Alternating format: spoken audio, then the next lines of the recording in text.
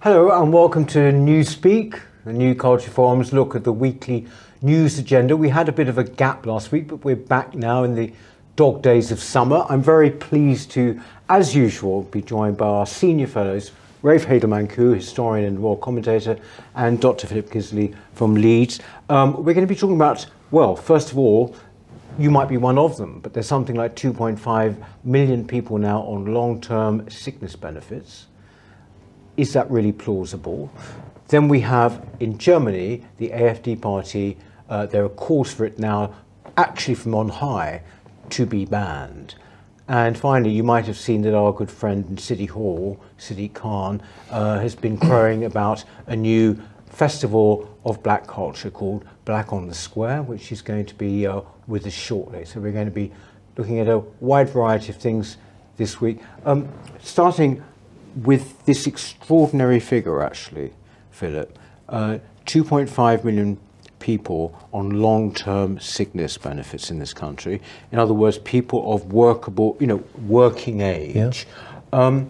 Do you think that this, first I want to say a genuine figure, it's obviously a genuine figure, but do you think this is kind of still one of the results of COVID? Or do you think there's been a cultural change? People just don't want to work anymore? I think there has been a cultural change. I think there's a generational thing going on as well. I think lots of young people don't want to work because they see quality of life. They see that they often don't need to work because financially they don't have to, and they just want to do other things. I come across that all the time.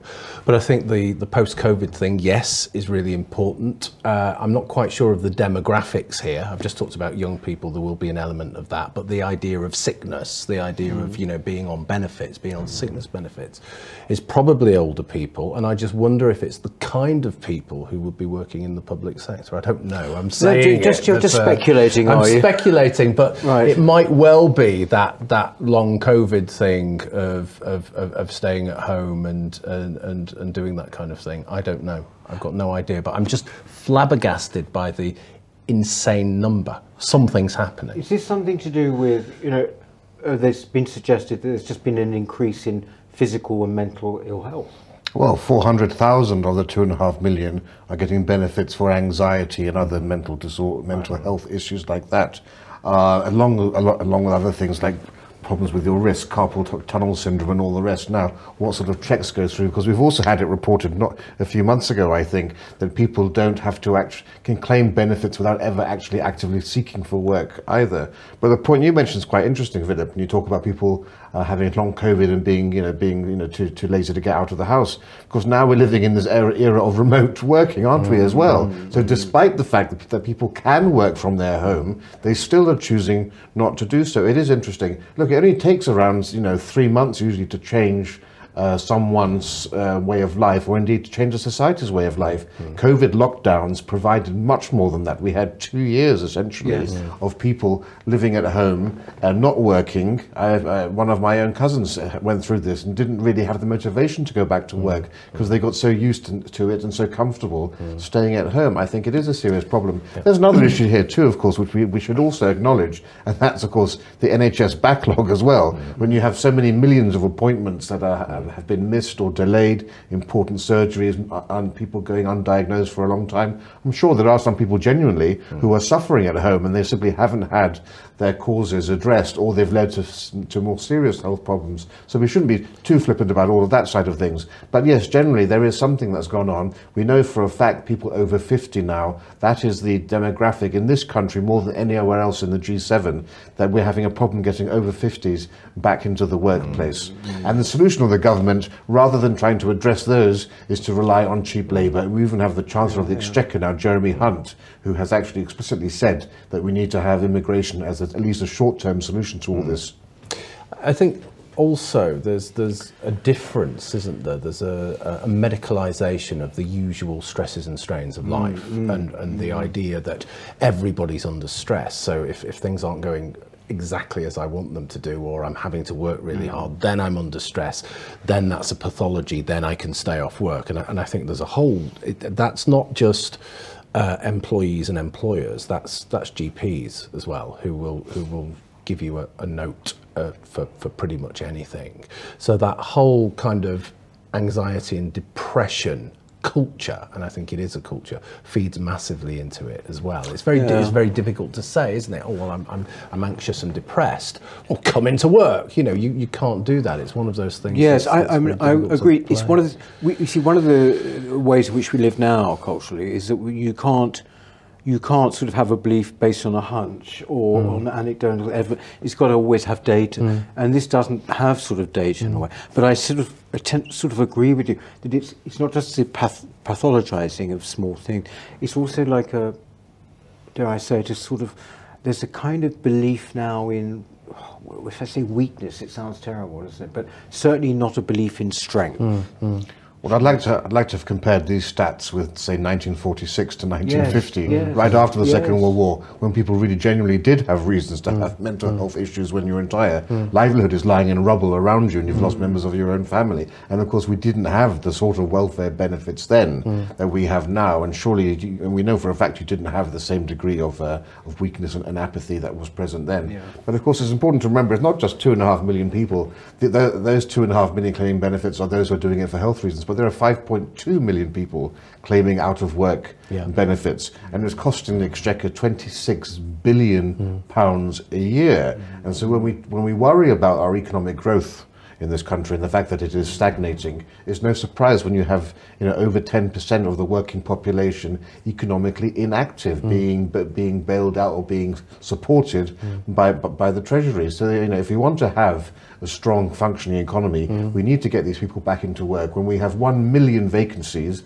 and you have at least 2.5 million people inactive, it seems quite obvious that you can easily fill the 1 million vacancies we have without importing labour, but actually reskilling and retraining people, and also making the benefit system work more effectively, because it's not an incentive right now to go into work, because you will lose those benefits if you go into work. And so if there is a way to ensure and guarantee that your benefits won't reduce, at least you'll be able to start people on that road to employment and to dignity. Exactly. I was going to say it's an unhealthy situation. Yeah, but dignity, if you see, I mean, I totally get what you're saying, but that is an unknown concept today. The idea of dignity in actually going out and working almost at anything rather than being on the state. It's just unheard of. People wouldn't know what you're talking about. Well, it's this sense of stoicism as well. The idea that you will do your job no matter what, and it feeds into what you were talking about before, which we tend to kind of champion and idolize fragility. Fragility is somehow sophisticated. Fragility, you're clever if you're fragile. There are lots of connotations that come along with that, but economically, culturally and psychologically, it's very, very bad for us as a country. But what do you know when you say about getting people back into work? I mean, I think it was a shocking error, was it not, to even have that kind of, that lockdown thing with the furlough scheme and everything, because once you do something like that, it's the devil's own job to sort of, we're sitting here in Westminster and just up the road is Whitehall. Half of them, if at least, are not back, civil servants. How do you get people back other than just simply saying, well, look, you've got 6 months basically to find a job or whatever it might be. After that, your benefits are going to cease. I mean, you say that people don't even have to be looking for work anymore. It's unbelievable. Yeah. I mean, And let's not make any mistake about this. The furlough scheme, which was so lauded and, was essential because of the lockdown, but furlough essentially is benefits. So people have got used to that whole idea. I sit on my arse and I watch television and I'm getting a check every week or every month, however it works. That sets in the benefit mentality. Actually, this is more comfortable than going out and working. And that's basically a lot of the reason that people over 50 have got comfortable with all of this. So yes, you do have to, as I just said, you need to restructure the benefit system so that people don't get penalised for going to work, as is too often the case. Either they earn less working than they do from benefits, or they lose their benefits if they go into the workplace. That needs to be changed. And yes, there has to be, I think, a much stricter application of the rules, and people do have to be properly tested as to whether they're deserving of benefits. And I think there's far too much looseness there. But one of the problems here, of course, it's one of these, I don't don't know what you call it, catch-22s, because there aren't enough people working on benefits in the welfare system to actually check up on people. You would think there would be a solution there somewhere, wouldn't you? Yes, exactly. But it's sort of it also, what's depressing about it is the admission that it's not just tacit anymore, it's actually there, that in fact immigration therefore is the answer to this. That's what they're saying. Yeah, we're going to carry on as before. That's a dreadful, that's the worst response to this problem you could possibly have, because it's just going to compound the problem. People are just we're going to have a two-tier society of low-skill immigrant workers. We're going to have, I'm not quite sure of the demographic, but a lot of kind of 50-plus-year-olds just staying at home, being completely inactive. All that experience, all that expertise just sat there, you know, because people don't want to get out of their comfort zone. And I'm not actually using that metaphorically. I'm using that literally. They don't want to leave the house. The fact that we've come to this situation, and for those of us, you know, who work around the clock, it's really annoying, as you both do. Well, the point I always make out also is that, you know, we did manage to staff our restaurants before the 1990s. You know, we had full industry. All right, yes, okay. We went off to the Caribbean to get bus conductors and people on London transport. But by and large, you know, and if you watch old films, you know, the old Char Lady, right? There was always an East End woman, if it was in London, who was doing those duties of cleaning and cleaning the lavatories and doing people's houses and so forth. But the children and the grandchildren don't want to do those jobs anymore because they don't pay enough. You have to actually increase the salaries of people doing those jobs if you want to attract British workers to do those jobs, as well as tackle the indolence and the laziness of people too, to a large degree. But you know, when I went to Liverpool, for example, I was amazed at how everybody there was from Liverpool who was doing those jobs. The hotel cleaners were all from Liverpool. Everybody you saw, because it has a very low immigrant population there. And I thought, well, what's happened to the working classes of London that they're actually not engaged in those jobs too? There has to be a way to attract them back in. Well, physically they've gone. Yeah, physically they're gone too. But they would come in from, I mean, taxi drivers come in from Essex as well, don't they? But I mean, there just needs to be a way to make those jobs that were once filled by the working classes and others attractive again to the to Because those that's that populations. idea of dignity that you were saying. I think there's dignity in any kind of work. You know, it's much more dignified to, you know, I think, to clean toilets than to just sit on your backside at home. I mean, before we start to sound, you know, there's that famous sketch in Monty Python, You Were Lucky. We grew up in Yorkshire, the Yorkshireman, yes. Before we start to sound too much like that, what do you believe? What do you think of the idea that actually there's something more fundamental going on here, of what I would call utter meaninglessness and exhaustion? So in other words, you know you're going to get people who just say, oh, I'm sorry, I'm depressed, I can't go. But when you get en masse this kind of behaviour, it seems to me that it's like, you know what, it's just too much. We're battered to death. It's just one damn thing after another. Yeah. And I just wonder whether there is a form of cultural exhaustion there. I think there is, but I think the word culture is important there, because there's also the idea of community and society, and community and society is so fragmented now. People don't feel as though they need to contribute by working. You know, you contribute to your society because you are part of a society, you're part of a community. If you don't feel that, if your life is, for example, all online, you know, or you don't know your neighbours, or you live in a part of a city or a town which is, you know, populated by absolutely different kinds of people, then you're not going to feel as though you want to contribute. Yes. No, I think that's a very, very important point. Yeah, fragmentation, a sense of a lessening of the sense of the kind of communal. Also, peer pressure. Peer pressure is entirely gone. Yeah. So the idea of shame, the idea of shame, you know, you'd all know I'm not going down. Oh, people used to sort of actually, you know, hide the fact they were signing on. I mean, you know, amazingly, you know, back in my youth.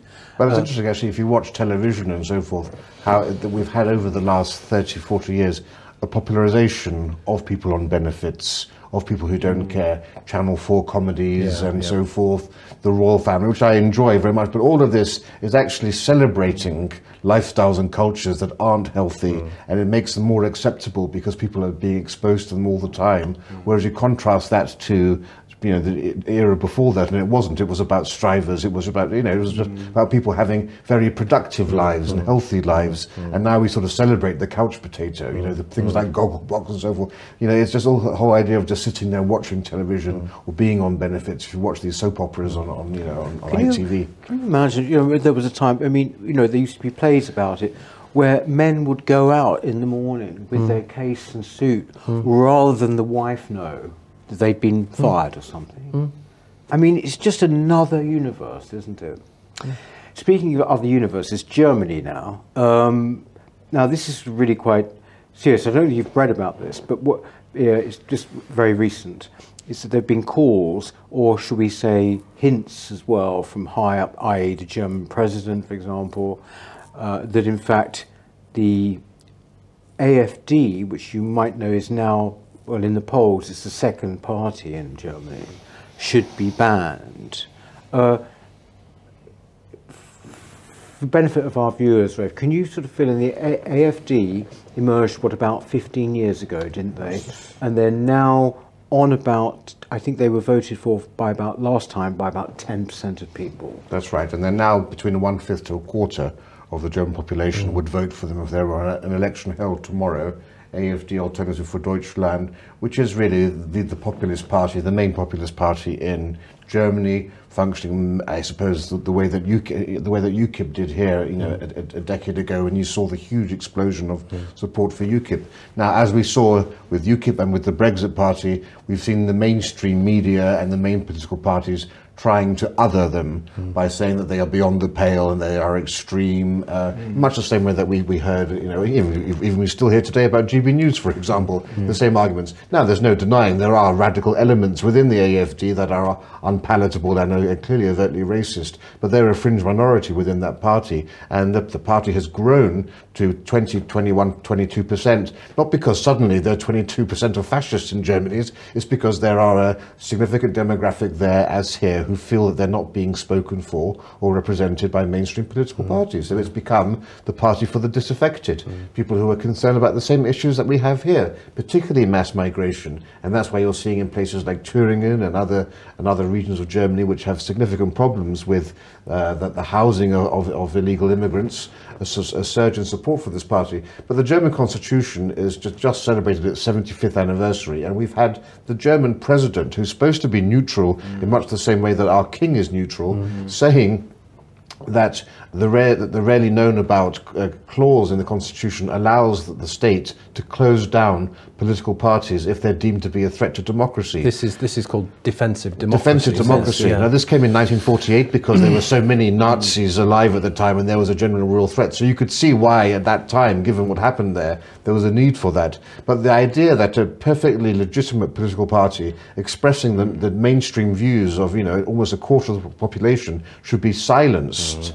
There's no threat to democracy, which is the requirement of the Constitution, but yet we've had Der Spiegel, one of the main newspapers, calling for this as well. We've had members of the SDP in Germany and the Christian Democrats supporting this neutral president in this, coded language he used, but we all know referring to AfD. It's very threatening and very worrying, and all it does to do these sorts of things just serve to convince those who would vote for the AfD that yes, there is a conspiracy out to silence them, and that all the other parties are singing from the same hymn sheet and are determined to do everything to thwart the real needs of these people. Isn't it, AfD is predominantly an anti-immigration party, isn't it? Wouldn't that be right to say? Yes. It's like that's its main plank. That's its main plank, but it appeals to the same things that we have in this country too, in terms of the economy and so forth. Yeah, just reading this story, it just makes me think of other things, and it's a key thing that reflects so much in the culture, and it's that there's a central and very aggressive contradiction, isn't there? That to save democracy, as they say they want to do, they've got to be authoritarian in which to do that.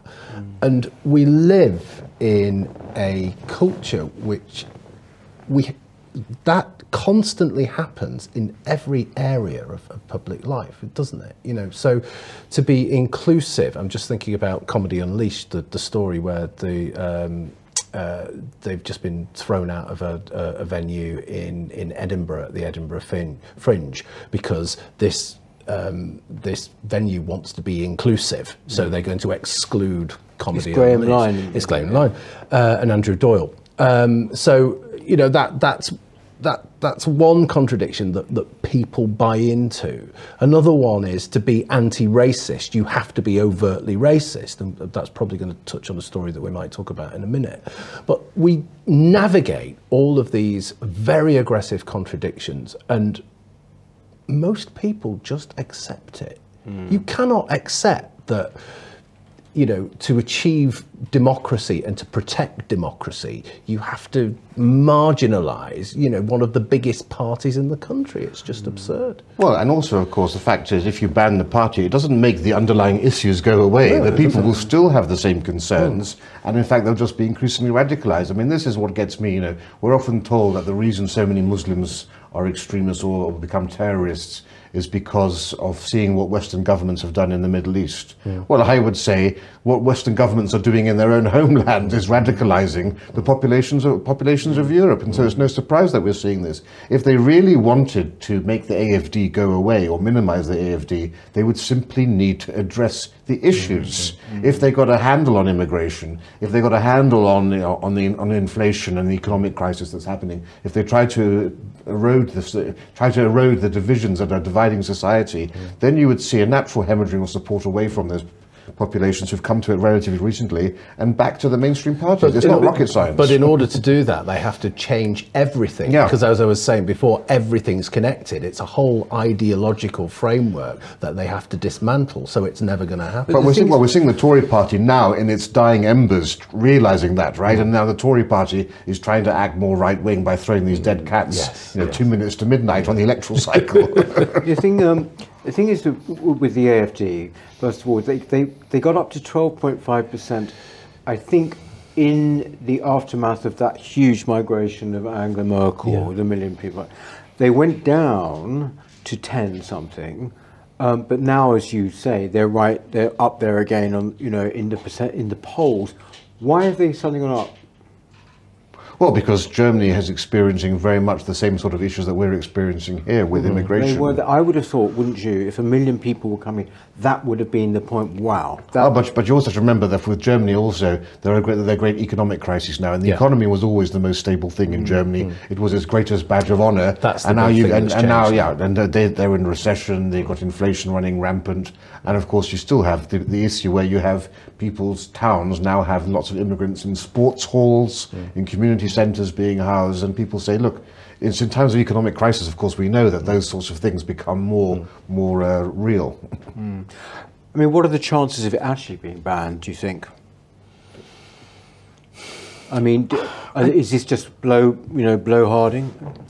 I'm tempted to say it won't be banned, because if they do ban it, I'm sure there'll be riots in the streets. You know, you can't just take away a party for so many people are invested in, so many people would vote for, and so many people will vote for. If you just take that away, then you tear the whole thing down. It will be a terrible affront to democracy, and I would hope that the whole thing down. The Western governments elsewhere would condemn this outright, irrespective of what side of the divide they stand on. And I would hope that this will be a big test for German courts, because the AfD would appeal this to the courts, and the governments would have to show that the AfD is an actual real threat to democracy. And I've not seen anything that they've done that would mean that they would tear down and dismantle the constitution and the democratic system or the electoral system. And you have to remember, of course, that they're nowhere near to being a majority anyway. They're very, very far short of that. Well, no, but of course it's just a psychological thing, isn't it?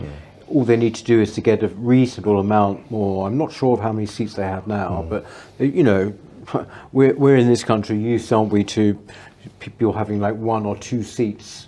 So if you get over 20, you're doing I would have thought quite well.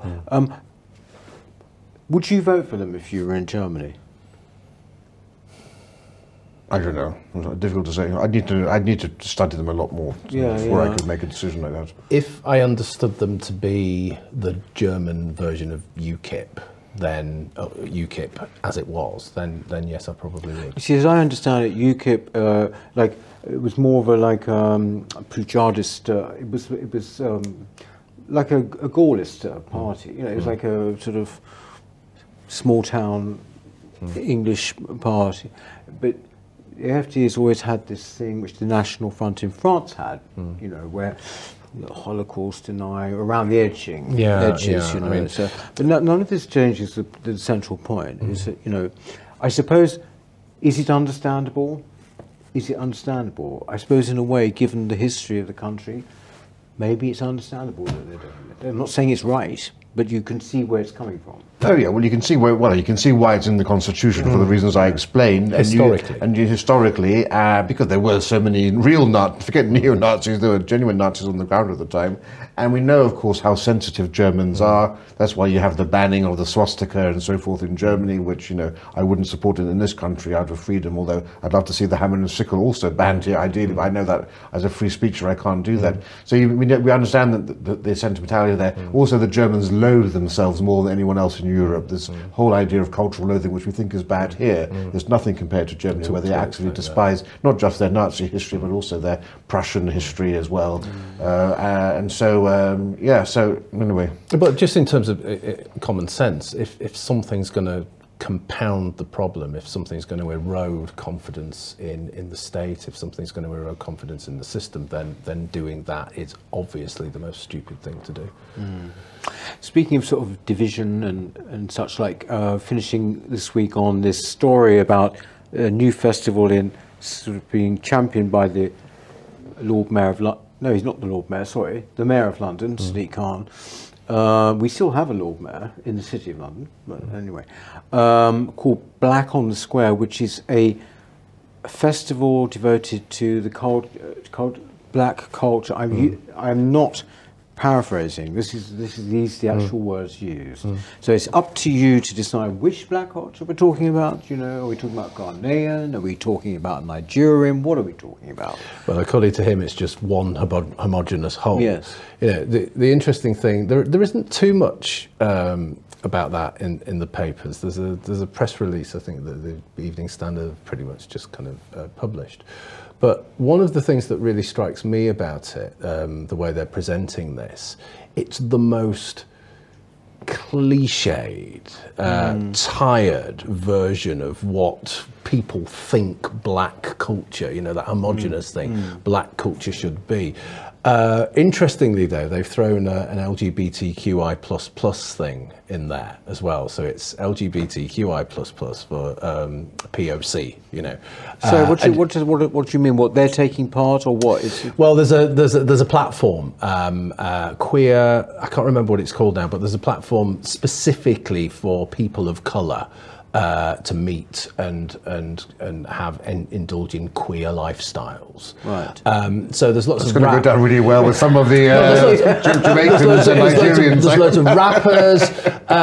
It's all of the cliched stuff. You know, it's all of the stereotypical stuff that people think you have to like if you're black, and it's actually a real insult to black. You see, I could understand. You know, I mean, I could understand if you wanted to do a festival on, you know, the Nigerian community's contribution. Or the Caribbean, you could do. Or whatever it is. But to say black, it's just like saying white. You know, it's the same thing. Well, that's what I was thinking. You know, I mean, you know, St. Lucia and, you know, Sudan. There's not much you have in common there, or Burundi and Brixton. Yes. You know, and I was just trying to think. Imagine we had a thing in Trafalgar Square where you had, I don't know, the Dutch and New Zealanders and Italians and French Canadians all together. Wouldn't make a damn bit of sense, would it? People would go, what's going on? Yes. You throw the Hungarians in there, and you've got the whole thing. And some Swiss in there, and you've got to write next. But that's the problem. But firstly, of course, it would never happen, because the idea of having a white culture celebration is so far beyond the pale. I mean, you'd be expelled, exiled from London just for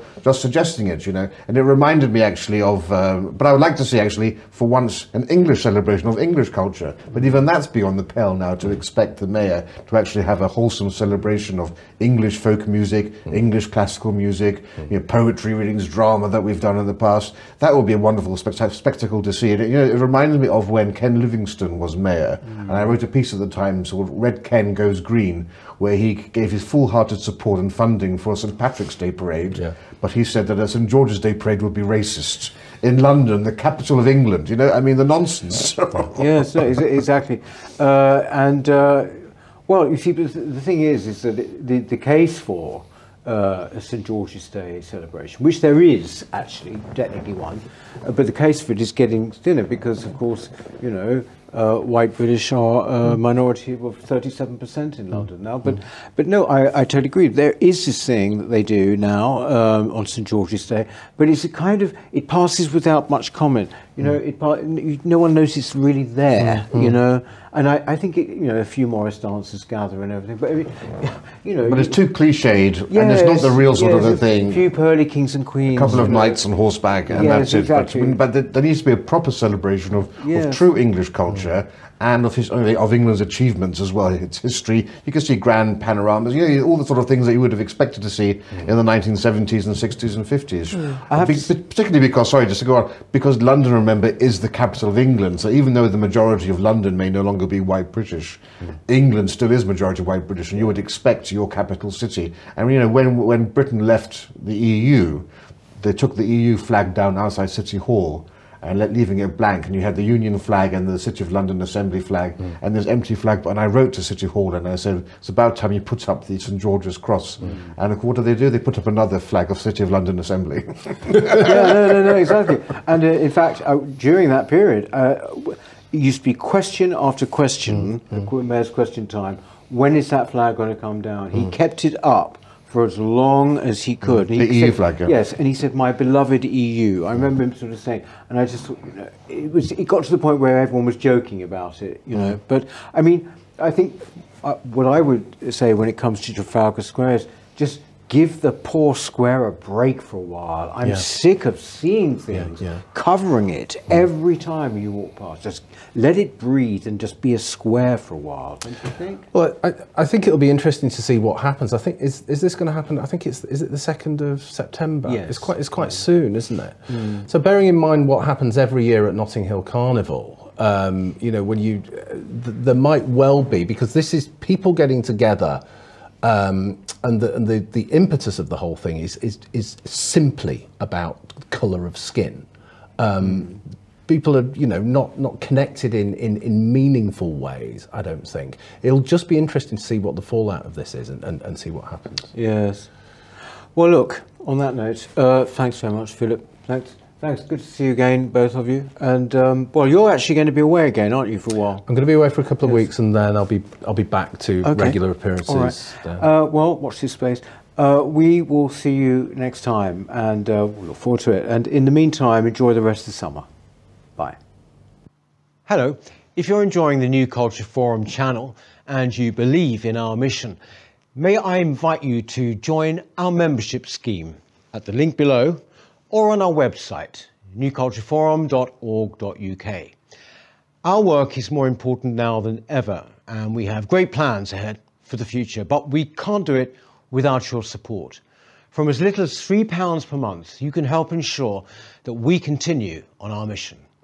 As a member, you'll receive a range of benefits, including access to exclusive content, invitations to our private events, including here at our studios, free copies of our books, and much, much more, including, of course, our famous NCF mug. If you aren't able to become a member, then please help us by clicking this button and subscribing to our channel. It's completely free. Just remember to also click the bell icon so that you can get notifications when we post new videos. Thank you.